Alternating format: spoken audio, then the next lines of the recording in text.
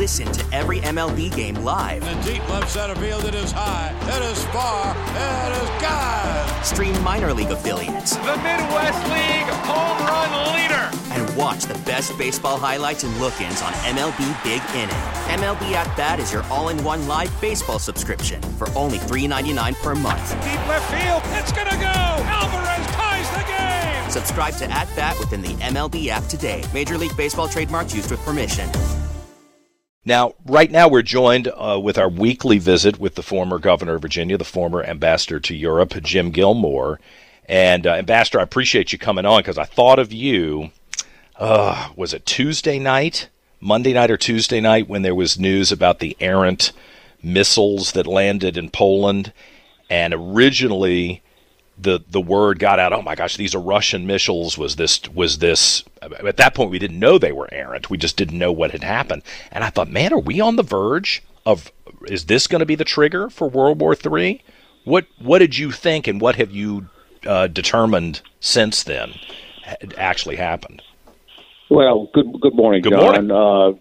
I guess the first thing to do is to remember this terrible murder that took place at the University of Virginia. Roxanne and I, and both Jay and Ashton, we all went to the University of Virginia, so we feel very close to the place. But this murder of Lavelle Davis and Devin Chandler and Deshaun Perry is really a terrible thing. It is. I think it's really a blow.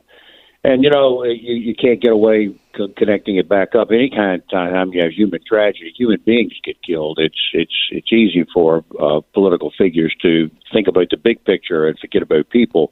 This Polish thing, 2 people were killed by these missiles in Poland. And that's 2 families that have lost people. But frankly, compared to the terrible things that we've seen in Ukraine, the war crimes, the tortures that are now being revealed, the rapes, the murders, the stealing of children. This is bad stuff that's going on over there. Well, anyway, your direct answer is this: when the missiles hit Poland, there was some anxiety there that there was a strike against Poland by Russia, and if that is the case, then that is a violation of the NATO treaty and could trigger something much larger. You're right about that. I think that the consensus at this point is that air defense missiles went awry and landed in Poland, which just shows you that the situation is very dangerous and very volatile there and can go off the rails at any minute. So what I've been saying to you over the months is how serious this matter is. I've tried to talk about not just the battlefield, but I've also tried to talk about the big picture and the danger that we see in Europe and indeed the world. And that's really what I'm trying to convey to your listeners every time that we get on the radio. The longer it goes, though, I guess February will be 1 full year, and I don't see anything that resolves this between now and then. The longer it goes, though, there's a greater opportunity for something to happen by mistake, or for, I guess, Vladimir Putin and his side to say, you know what, things are looking bad, let's escalate this and see if we can just push back or win in a crushing way. I mean, or do you think I'm exaggerating what they might do? I don't think so. I think at this point the Russians do not have the military capacity to conquer Ukraine.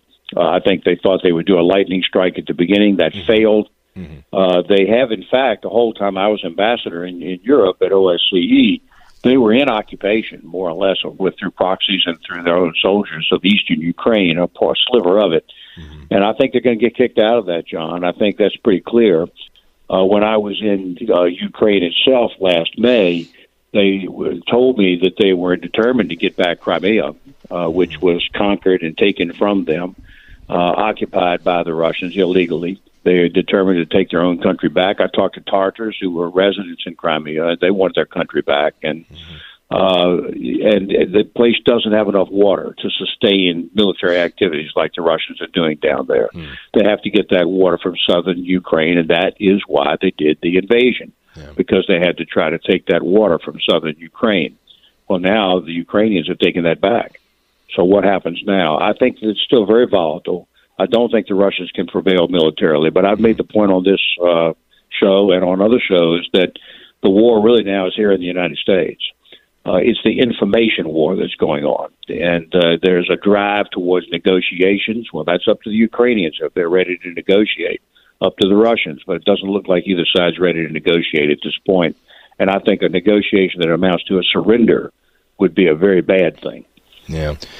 You got a lot of play with your criticism of Marjorie Taylor Greene, the congresswoman, who said that she wanted an audit of every dime that's been sent over to Ukraine. And I wonder, I believe you that you are a fiscal conservative. I think you've demonstrated that over and over again in your public career. But do you wonder whether you're getting crosswise with some of your normal supporters and base with that kind of interaction? How do you think that played out? Well, two things. First of all, I'm just trying to do the right thing here. I think that if the Ukraine thing goes wrong, and I think the Russians will be encouraged. I think their determination is to put together their empire again, and at that point, that endangers the United States itself. And that's why I'm as engaged in this as I am. Second of all, no, I didn't write a letter to Marjorie Taylor Greene about the audit. I wrote a letter to Marjorie Taylor Greene because she got ahead of herself and issued a speech in which she said that once the Republicans took the majority in the House, that there would be not one more penny going to Ukraine. It was the cutoff of the money.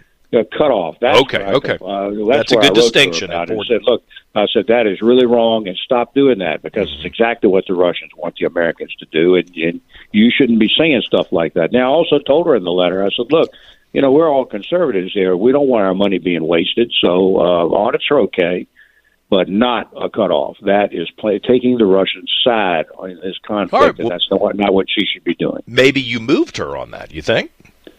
Possibly. I don't know if I have that influence or not. I was just trying to do the right thing. But I think she probably heard it. I think a lot of Republicans heard it. Yeah, the audit issue is probably important. I mean, Tucker's on there. I think he's at a different level of hostility towards this. But the concern about the wasted money and whether we're being fleeced and somebody's driving around in a Rolls Royce somewhere because we thought we were sending money to help fight a war, but they're getting rich off of it. That's a different issue. That kind of thing could that kind of thing could be going on. But the main point is, number one, there's no data whatsoever that is supporting that, none, and therefore you have to assume that this is the Russians working through the information war, trying to influence political people. Mm-hmm. And second of all, the ball you got to keep your eye on is not letting the Russians succeed in this war. Right. Because of the danger in the future. That's the main thing. And so far, it's not just the Americans. It's the Western powers, all of us, the Germans, the French, even NATO is supporting Ukraine. And that's why, of course, that missile strike was so risky, because everybody knows that NATO forces are supporting Ukraine in their defense. NATO is a defensive alliance, but the Russians may become increasingly desperate as time goes on. And real quick, because I do have to run, did you watch President Biden's journey overseas with both the climate conference and his meeting with President Xi? And did you have any quick reaction to any of that? I'm aware of it. I'll read more about his meeting with the president of China, but it would appear to me that the Americans and the Chinese are trying to calm down a little bit their conflict. And I think that would be a very positive thing, because one of the implications of the Ukraine war is that if the Western powers are routed in this thing, then the Chinese may say, well, look, this is the time for aggression. Right. And I think right now the Americans should be sending a message that doesn't work, and that aggression doesn't work, and that the Taiwan should not be invaded. There are not a people that want to be Chinese. And we should not allow aggression to become the order of the day in the world. Yeah, interesting. Former governor. Just got back from a long trip. I went out to Ferrum and gave a speech on this. This issue. And it's very successful, I think. But it's a long way out there. But I was happy to go out there and be the inaugural speaker, and in the law firm's. Gentry Locke established a lecture series out there and asked me to come out and be the first speaker at Ferrum College. I'm sure Ferrum's, it's beautiful out there, and you got to put some miles on the car, but it's worth the trip. That's great. Listen, I appreciate you joining us this morning, Governor. Thank you. Good. Thank you very much, John. Former Governor Jim Gilmore, former ambassador to Europe under President Trump. We get it. Attention spans just aren't what they used to be. Heads in social media and eyes on Netflix. But what do people do with their ears? Well, for one, they're listening to audio. Americans spend 4.4 hours with audio every day. Oh, and you want the proof? Well, you just sat through this ad that's now approaching 30 seconds. What could you say to a potential customer in 30 seconds? Let Odyssey put together a media plan tailor-made for your unique marketing needs. Advertise with Odyssey. Visit ads.odyssey.com.